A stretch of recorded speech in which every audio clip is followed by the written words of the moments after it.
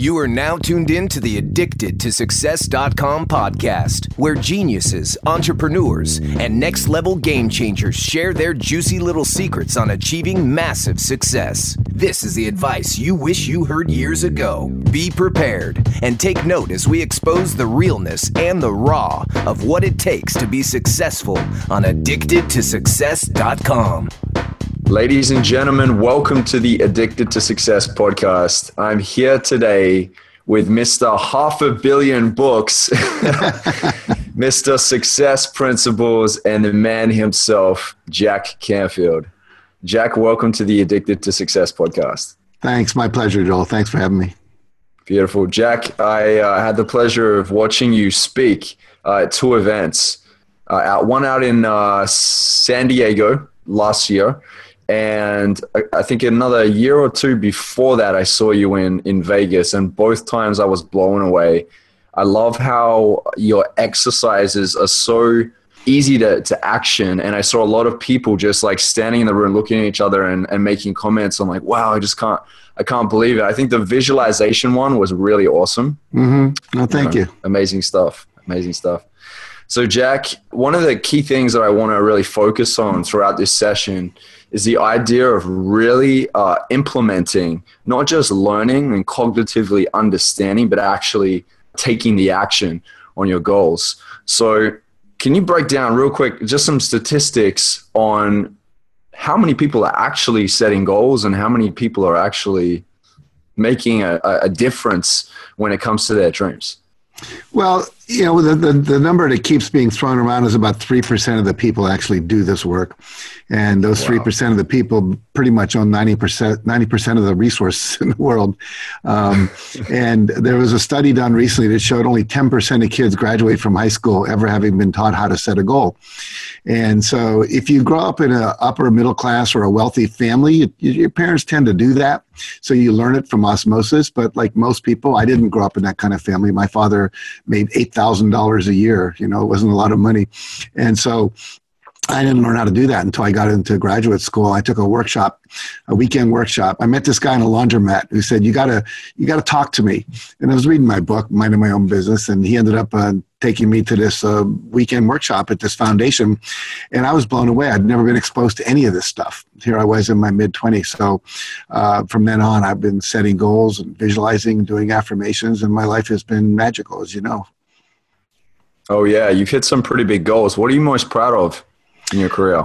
I think up till now, probably most proud of the fact we sold 500 million Chicken Soup for the Soul books, 500 million copies in 51 languages now, over 300 million just in China, where they've adopted the book with English on one side and Chinese on the other to teach English to the kids in the schools. But secondly would be the Success Principles book, which has sold over 1 million copies, and I think it's now 27 languages. And right now we're training trainers. Our new goal is 1 billion trainers training this work somewhere on the planet, either in classrooms, workshops, seminars, public things, corporate, whatever, by the year 2030. And if we have a million trainers training, by 2030, the population is supposed to be 8 billion people. So if 1 million people train 1,000 people a year, which is not that hard, that's like, 5 workshops of, 200 people, whatever, by 8 years into that, we'll have reached all 8 billion people. So now, do I think we'll reach every single person on the island of Vanuatu or something? Probably not. But the reality is, but you have to have big goals, and very rarely do you actually hit them perfectly. I mean, I have numerous times, I set a goal to make $100,000 when I was making $8,000, and 2 years later, I made $96,200 and then set a goal to make $1 million. We did that, and then we made $6 million. Then I wanted to make $8 million in 1 year, and we sold a company for $60 million. So I mean, it's like, but the point is, you've got to have goals to give you direction and momentum and accountability. Because without a goal, yourself or no one else can hold you accountable. And that's the biggest problem. Most of the people watching your podcast and watching my shows and going to my seminar, they're solo entrepreneurs. They don't have a boss. And so we tend to do the things that are least comfortable. We don't do the things that are least comfortable. We do the things that are most comfortable, whereas the things that are outside our comfort zone are the things that really produce our success. And so by having, if you were my accountability partner and we talked every day for 5 minutes in the morning and committed to what I call the rule of 5. 5 things you're going to do today to achieve what we call your breakthrough goal. What would be the goal that if you achieved it, would break you through to a whole new level, like triple your income, have your own TV show, open up China as a market, that kind of thing. And when people do that and have an accountability partner, they create magical results. If you were my employee and I said, you got to call Donald Trump, call the White House, see if you can talk to him, you just do it because I'm your boss and I told you to. But if you were just sitting there alone thinking, well, he'll never answer it, he's in Vatican visiting the Pope or whatever, then you can put it off for days and days and days and days. Well, when you have an accountability partner, it gets embarrassing after 2 or 3 days of saying I didn't do it. So by not having a goal and not having it be measurable, you can't hold yourself accountable. That's why a lot of people never set them, because then they can never fail. Totally, 100% agree. Yeah, I think a lot of people are really lying to themselves. Over and over again, every day, they keep making up this story of like, oh, I'm not good enough, or if I fail, that's a bad thing, and they don't want to fail forward. Yes, they're scared of being judged and scared of not being enough. Well, and we got conditioned in our childhood. We got a lot of F's in school. The teacher never checked the right ones. They put a big X where it was wrong. The one time you got up to talk about your geography report, you misspelled a word and they laughed at you. I remember when I was in Sunday school and we had to read something from the Bible, and I read Jesus sprung from Mary's, and I said W-O-M-B, and the only word I'd ever seen like that was bomb, B-O-M-B. So I said Jesus sprung from Mary's womb, and everybody laughed. That was the last time I wanted to read anything, for a couple of years until I got over that. But that's, all of us have these wounds from childhood. I like to use the metaphor, if you were getting on a plane and you saw the pilot was 6 years old and he was walking into the cockpit going to fly the plane, most people would go, I don't feel so safe here. This is not good. But most of us are being piloted by a 6-year-old consciousness, made decisions when we were young that we're not smart enough. It's not okay to be outrageous. You can't ask for what you want, all that kind of stuff. So basically we have to deprogram that programming and then reprogram ourselves for success. Yeah. Jack, what are some rules that you love to break that society usually lays down on people? Well, I think I think most rules are made to be broken. Not, don't kill people, don't steal things like that. Right. But I'm very irreverent. I have a lot more fun than most people do. I ask for what I want. I was told as a kid, don't ask, you'll bother people. So I'm a big asker. I coined a term a few years ago, become an asshole. You want to ask until you get a yes. Yeah. I tend to speed a little bit when there's no one around because the conditions are safe and the rules are just, ridiculous at some level. But I don't know. I can't. I don't have a list of like rules I break in my head, but I'm always willing to go and ask for what I want. I believe it. I was having a conversation with someone yesterday about James Cameron. James Cameron's the producer that did Titanic and Avatar and so forth. And we were talking about how he and other directors, Ron Howard, et cetera, they always believe something's possible. When they were making Indiana Jones, the movie, and he's down there in the snake pit, they put a bunch of snakes down there and it didn't look scary. And so they ordered, thousands of snakes from every place in Europe and Africa they could find a snake in order to do it. And it cost them, hundreds of thousands of dollars for that one scene. But it was called, we're going to do whatever it takes. And most people don't do that. They don't do whatever it takes. There's a famous story that I wrote about in Chicken Soup for the Soul about Tony Robbins. When he first was getting wealthy and he was starting to do more philanthropy, and he was in New York, and he said to his team, I want you to go rent a van. We're going to take 38 baskets of food to the homeless up in Harlem tonight.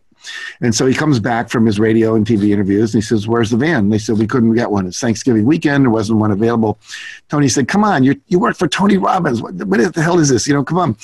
So he went down to the street, and he literally, as vans would come by, he would just jump out in front of them and go like this. And they said, Tony, no one's going to do that. And he said, they will. And eventually this guy stopped, turned out to be the captain of the Salvation Army, whose job it is to feed the homeless. And Tony went out and fed 38 baskets of food to the homeless.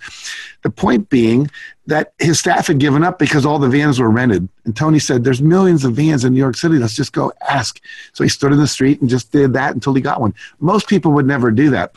But the people that succeed do that. They're willing to be embarrassed. They're willing to be rejected. They're willing to be foolish. And most people don't want, they protect their image and they don't get successful. Right. Do you feel like, obviously there's some programming that begins early on in their life, but do you feel like some people just have this innate ability within them, or do you feel like everything is learned? I think some people are born with a little more drive than others. I think, some people are more extroverted. Some people are more introverted. Some people are born with this gigantic vision. Some people are born to play a solo violin, but they make great albums for meditation. So the idea is you have to kind of tune into what is your thing that brings you the greatest joy. My whole belief is that each of us has a internally built purpose inside of ourselves, something we're meant to do. And the way we know that is we enjoy doing it. Some people love playing music, other people could care less. Some people love playing sports. The guy playing the oboe in the band's never going to be a football player. Some people like to be up on the stage. Some people want to be behind the stage. And so if everyone did the thing that they're, I won't call it program, but designed to do, then I believe the whole world will work. Like I see the body of humanity like cells in a body. So you might be a brain cell, someone else is a liver cell, someone else is an eyeball cell. If all the cells do their job, then the body works. If some of the cells decide not to play, then we're missing functions. And so a lot of us are, there are probably people out there that could solve huge world problems if they just believed in themselves, and we may never get the advantage of that. But fortunately, I think the universe, it builds in redundancy, meaning there's lots and lots and lots and lots of people who want to do the same thing, cure cancer, put on television shows, do these things that you and I do, et cetera. So there's that overlap. So, no, I don't think we all start out equal. I think we have different skills, different desires, different predilections, different personalities.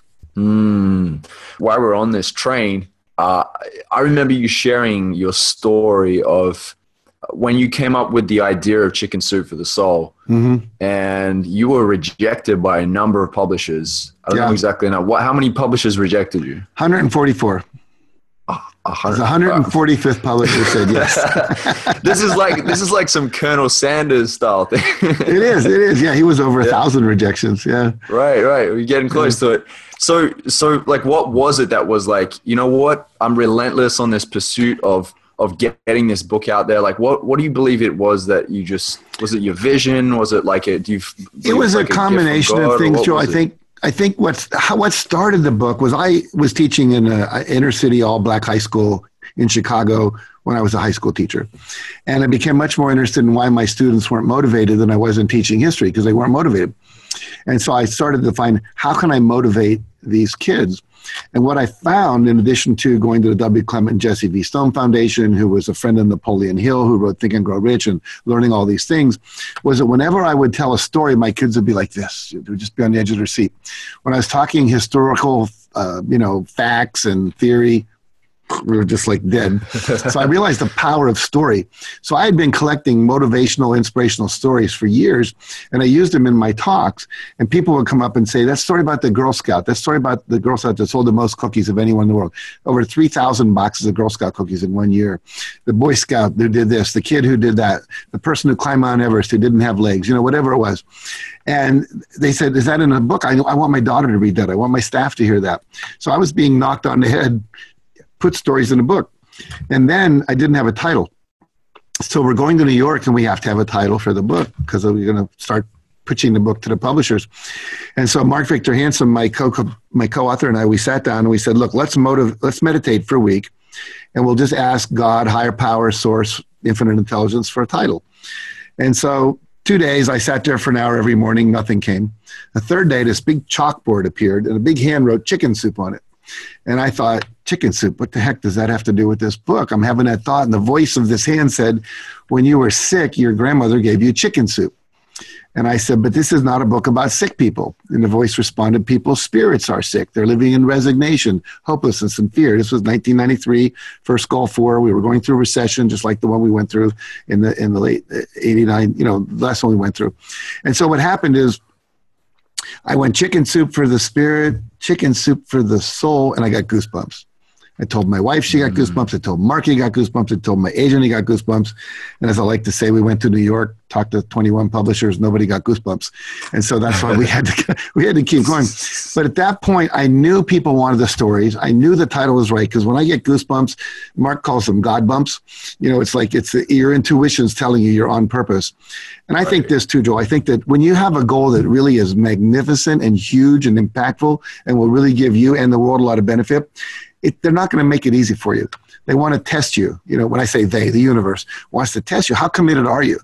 And, if achieving goals was easy, everyone would be thin, everyone would be buff, everyone would be exercising, meditating, eating the right foods, getting 8 hours sleep, all that kind of stuff. And it's not. It takes discipline. It takes courage.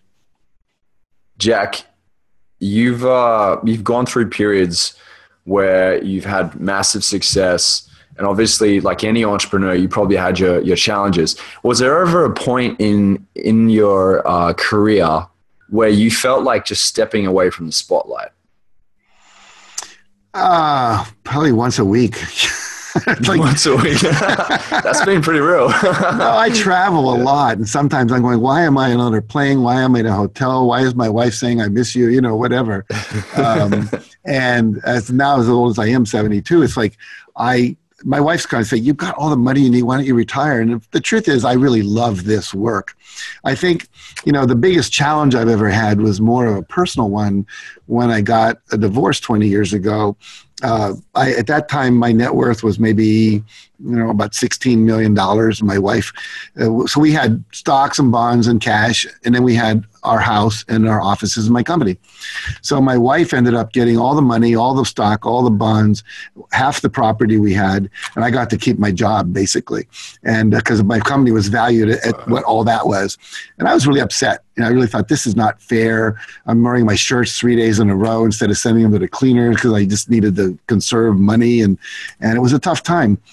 But what I say to people is that every difficult time I've ever had, and I think you'd agree with this, out of that came something powerful, because I had to re-vector my career. I had to start over in a sense that Chicken Soup for the Soul was doing so well. I got a little lazy. We were just putting out these books. It became kind of a system. It was working really well.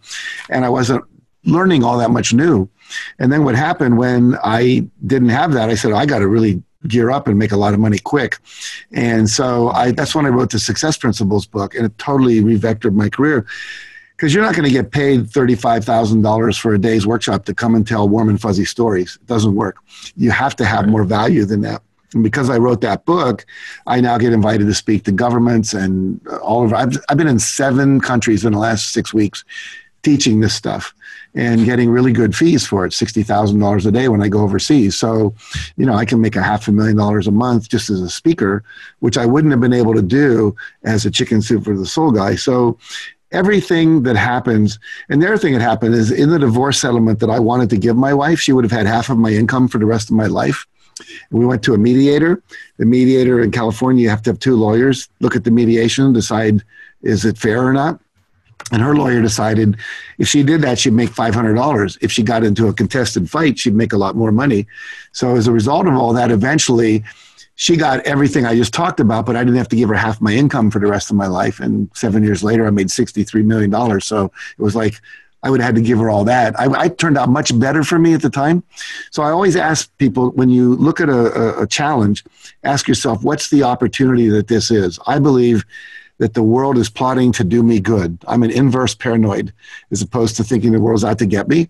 And if you take that position, then you're always looking for the positive, and then you're happier, and you're always doing the thing you need to do to go to the next level. Yeah, amen, brother.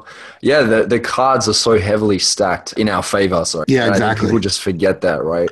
Exactly. Yeah, I feel you on this, Jack. Right now, I'm just wrapping up a divorce. So I've been through that experience, and it was really interesting because I had this whole identity where it was like, I'm not successful if I don't have the successful relationship with the successful business and all that. And when that went away, I was like, whoa, my whole world was like shattered. I was like, oh no, this isn't like what I expected. This is not what I signed up for, right? Right. So, but you get to reinvent whatever that means to you, and you get to come out stronger and more mature and to take a different approach the next time, right? Well, and you also become more believable to your audiences because now you're more human. You know, it's like sometimes if you're like Tony Robbins and people go, well, I could never be that, you know, but, you know, this is my third marriage. My first one was 5 years. My second one was 20 years. And I've been married 21 years to my third wife. Imagine this line. Imagine having to deliver this line from the stage. Yeah, my ex-wife and I used to run couples workshops. You know, it's like, how embarrassing is that? You know what I mean? So, but the truth is, you know, when all these rules were made up about how you should stay married for life and everything, the average life expectancy back in Rome was 35 to 40 years old. You know? So it's like we grow and evolve, and it's okay. People grow apart from each other. People, you know, expand their consciousness and move in different directions. And so it's okay to take care of yourself. And I really believe that thoroughly. Mm-hmm. I like to ask the Addicted to Success community if they would like to chip in with some questions. Sure. And we actually had one from Carolyn Zanetti. She asks, what makes you feel most alive? Teaching. I would say learning and teaching. I love to learn and I love to teach what I just learned. You know, my staff's always mad because they can never make a student manual, like a handout that's always going to be the same forever because I'm constantly learning new things and changing it. But I love being up in front of an audience. I love doing this with you. It's like tennis, you know, we're hitting the ball back and forth. And I get to be of value and watch people grow and watch their eyes light up and watch breakthroughs happen. And people come up and say, you know, because of you, I got out of a bad marriage. Because of you, I started the business. Because of you, I'm a billionaire. Because of you, I'm healthier. I conquered my cancer, whatever. So that makes me come most alive. And it's a good question because there's a great quote. I can't remember who said it right now, but he said, don't ask what the world needs. Ask what makes you come alive, because what the world needs are people who've come alive. Because when you're following your joy, going back to what we said earlier, we're all cells in a body. That means you're doing what you're here to do. Joy is your feedback system. It says you are on course. So good question. I believe that. Also, Jack, I ask the audience if they could ask some left of field questions. So Sure. Sometimes we get some really weird ones and really interesting ones, but we had one from Chris Rodriguez. He asked, who is your favorite Disney character and why? That's a good question. I don't know. I think, you know, I love the movie Aladdin. I thought that was great. You know, just the idea that you could fly around, you have a genie and you can ask for gifts. I actually wrote a book called The Aladdin Factor, which was about asking for what you want. And if you could have 3 wishes, what would they be? And I think it's a great question to ask anybody is, you know, if the genie said you can have anything you want, what would you choose? Because most people never really choose what they want because they don't think it's possible. So right. I love that character. I think, I don't know if it was Disney, but the movie Frozen, I really love that one as well. There's just like the idea of just being yourself, you know, being authentic. Awesome. Yeah. There's some really good morals to these stories through Disney. They do a really good job at that for sure. Yeah. We've got another left field question here from Jason Stewart out in San Diego. He asks, who would you rather date, Sofia Vergara or Jennifer Aniston? Do you know, I don't know who Sofia Vergara is. I like Jennifer Aniston. I've never been super attracted to her. There's a little bit of a masculine quality. She has the most beautiful blue eyes on the planet, and I like her humor. My ideal is Nicole Kidman. Nicole Kidman? Oh, you like the Aussies, do you? I just like, she's such a broad personality. And when I saw Moulin Rouge, that scene where she's kind of singing, that's one of the sexiest things I ever saw. That actually, I got to confess, that's like one of my favorite movies. Yeah. It's an epic movie. It is. It is. Awesome. We have another question here from Jason. He asks, how focused have you been on legacy and impact versus making money lately? Well, I've always been focused on impact. Money was a byproduct. I love money, no question. I have a great life and I've been able to go all over the world and do anything. And if I can't decide between the blue sweater and the maroon sweater, I buy them both. And that makes life a lot easier. But that was never what motivated me. Our line when we were doing Chicken Soup was changing the world one story at a time. And so it was always about making a difference. And so I think you have to pay attention to money. If you're running a business, you have to be able to pay the bills and pay your staff and all of that. And that gives you a lot of freedom to do that. For me, right now, I'm focusing on legacy. That's why we're now taking and making all of our programs online. In other words, we're taking all our live programs and making them available online.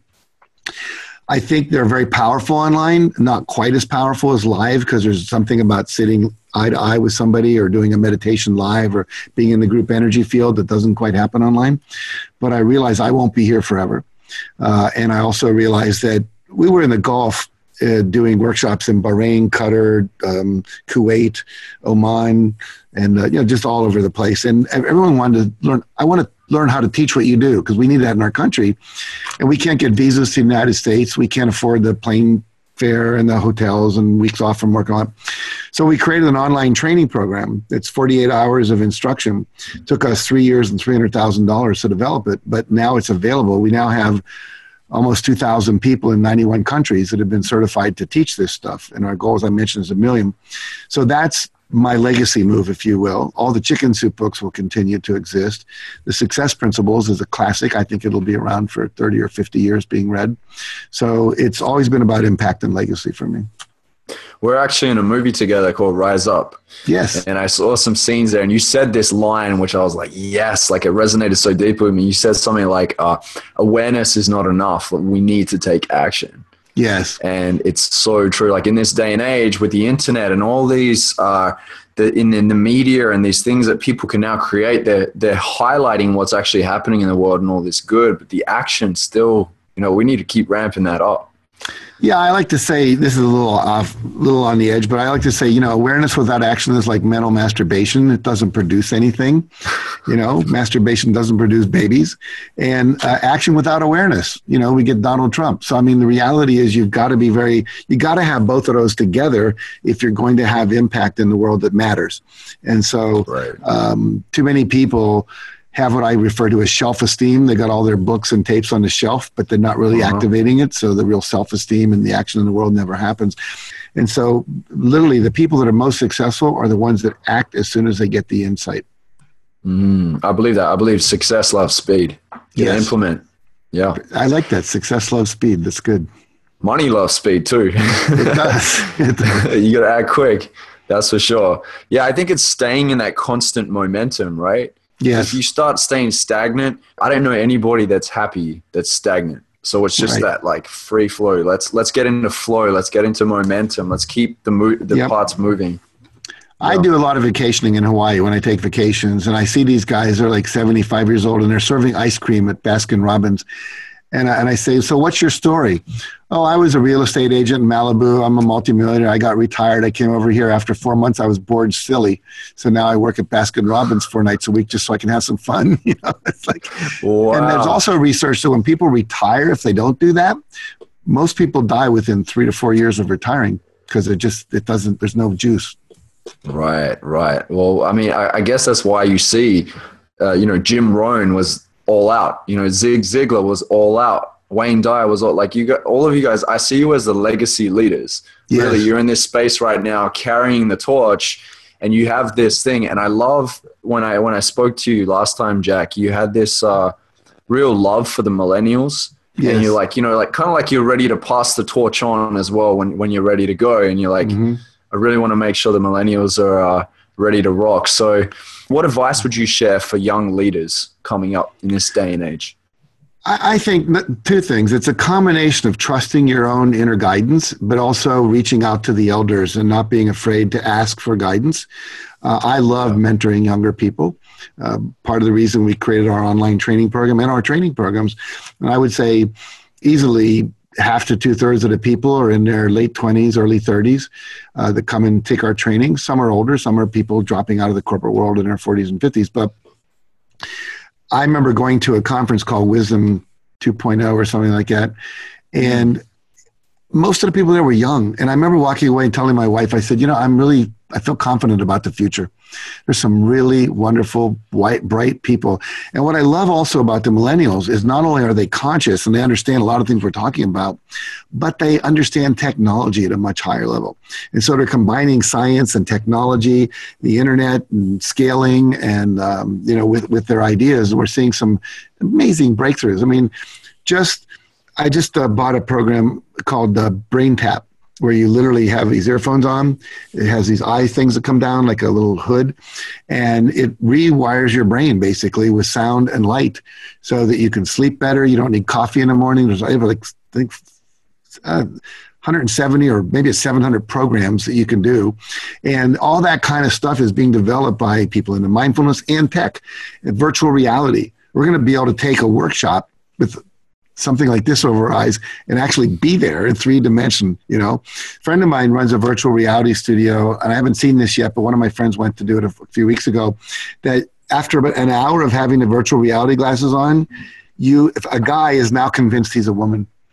Because they actually, you look at your hands, they're female. People were treating you like you're female. You look down, you see breasts, the whole thing. And pretty soon you are convinced you're not a man anymore, you're a woman.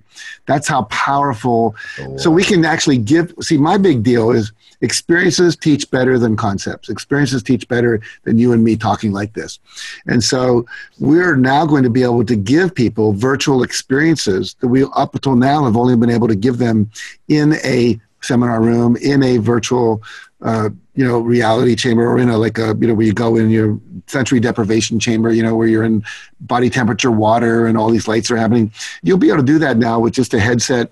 And the big thing that's happening, it's all going to be available through your iPhone as an app. And so it's going to get really, really scaled. I have a big belief that we're going to turn into computers and robots ourselves. Well, it's really funny. I was down in the rainforest a couple of years ago, and I'm part of something called the Pachamama Alliance. Pachamama means the earth, the sky, and all time, according to the indigenous cultures of South and Central America. And we were down there, and they were saying to us, there was a prophecy that said when the eagle and the condor fly together in the air, the eagle is the symbol of America, the condor is a symbol of the South, that when the eagle and the condor fly together, meaning when the indigenous wisdom matches technology, the people of the North will have machines that think for them. This was 2,000 years ago. They said they'll have machines that think for them. Yeah, this is interesting, the way that the world's going right now. Let's talk about the self-development industry. Sure. Because I feel like there are a lot of people nowadays that are, and I had a talk with Tony Robbins about this too, and he had some really good insight. I would love for you to share yours, but you get a lot of these people that slap, because it's so easy to put a status up now and a label and say like life coach or fitness coach. So how do we keep the quality in the industry so it doesn't dilute? Well, a comedian recently said, we'll know it's the end of the world when all these life coaches come running out of the cities into the countryside searching for food. We're going to have so many unemployed life coaches because everyone's becoming one. But I think it's a good thing at some level, because even though they may not be at the level of a Tony Robbins or you or me or whatever, is they're working on a local level with people who might not ever go to Tony Robbins or me or you or Brian Tracy or whatever. So I don't think it's a terrible thing. And they grow as they learn. But I do think what's happening is that with the internet, anybody can go on and basically steal a whole bunch of stuff from other people and call themselves a guru. And they're not necessarily living it. Right. They're teaching abundance and prosperity when they're hardly paying their rent. They're not necessarily the healthiest person, but they're spouting something they read in a book about the Mediterranean diet. But I think it's exciting in the sense that more and more people know this is an important aspect of our life that we actually should be focusing on. So that's good news. There's so much things that are being developed you can study at home, Mind Valley, Mind Movies, the Neuro Gym, all these courses that are really valuable. Part of the problem is, until we get to where we have virtual reality experiential work, is that there's things that can't be done on the internet. There's things that can't be done with a headphone on, sitting in your chair at night. I think that more and more people need to realize that so much can happen in a live interactive experience. I've been talking recently, I don't know if I coined the term, but I called it the tyranny of the TED Talk. Some things cannot be explained in 18 minutes. Some things require deeper unpacking.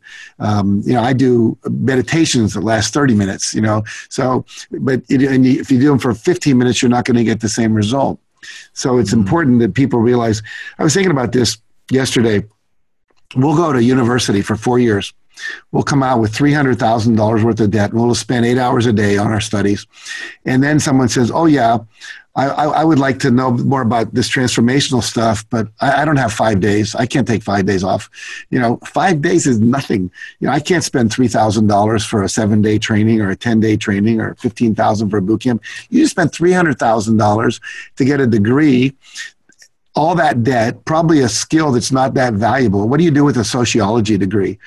I saw a cartoon the other day with 2 guys out in the field. They looked like scarecrows. They had suits on. They had hair, the little straw coming out of their things, and a row of corn. And one guy says, English lit, how about you? It's like, these kids are spending money to get a job. So we've got to rethink about where we put our resources to develop the real talents and skills and awarenesses and mindsets that we need. And that's not always in a class in a university somewhere. That is so funny. I love that. I remember listening to an old Kanye West album. He had a skit on there. He's like, hey, man, what are you going to do with all those degrees when you're gone? Will they keep you warm when you're dead? Yeah, exactly. When you're cold and dead? Yeah. Yeah. Funny stuff, mate. Funny stuff. We had a question come through, Jack. We'll got a couple more and then we'll wrap this up. But we had one come through from Angie Yates Radford. She asks, how did you find the balance after putting your book out there? So your books just, went out there and they really took off. So how did you shift your daily habits and your schedule so it worked better for you? Well, I think as your life evolves, you have to constantly keep changing, the level of how you live your day. I mean, I do something I call the hour of power in the morning, which is 20 minutes of meditation, 20 minutes of aerobic or high intensity interval training or weightlifting, like kind of alternate days, and then 20 minutes of reading something inspirational, uplifting, or educational. Then I do other reading as well for my profession. But if everyone did that, at the end of the year, you'd have spent 365 hours, which is the equivalent of 9.5 work weeks. Think about that, 9.5 40-hour work weeks, reading, meditating, and exercising, which most people don't do. And so that's my first discipline of the day. And then I do a blender drink in the morning, healthy stuff. And I take a walk after dinner and drink 12 glasses of water, all the things you're supposed to do.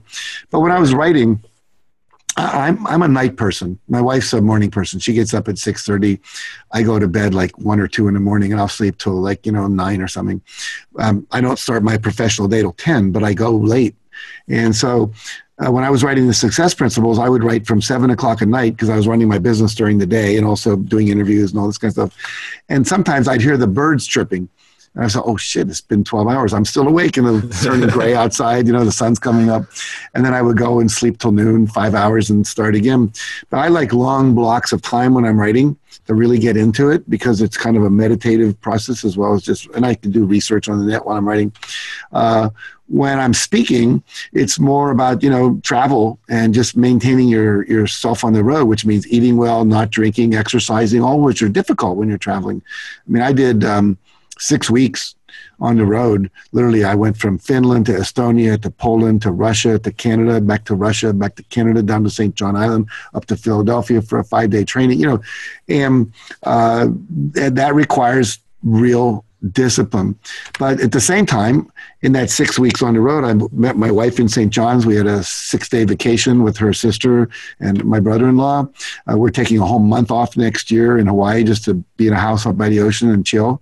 I always take the last 2 weeks of August off from December 15th to January 15th.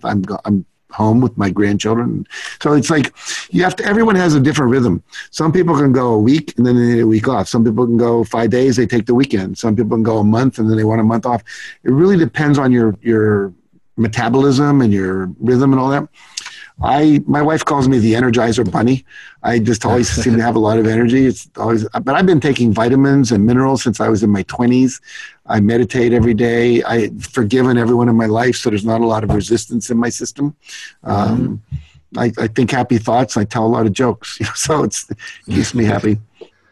Well, you're looking good for your age, mate. You're doing really well. Good stuff.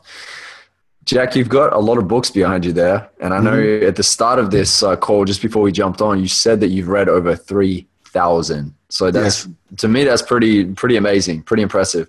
Which book stood out to you the most?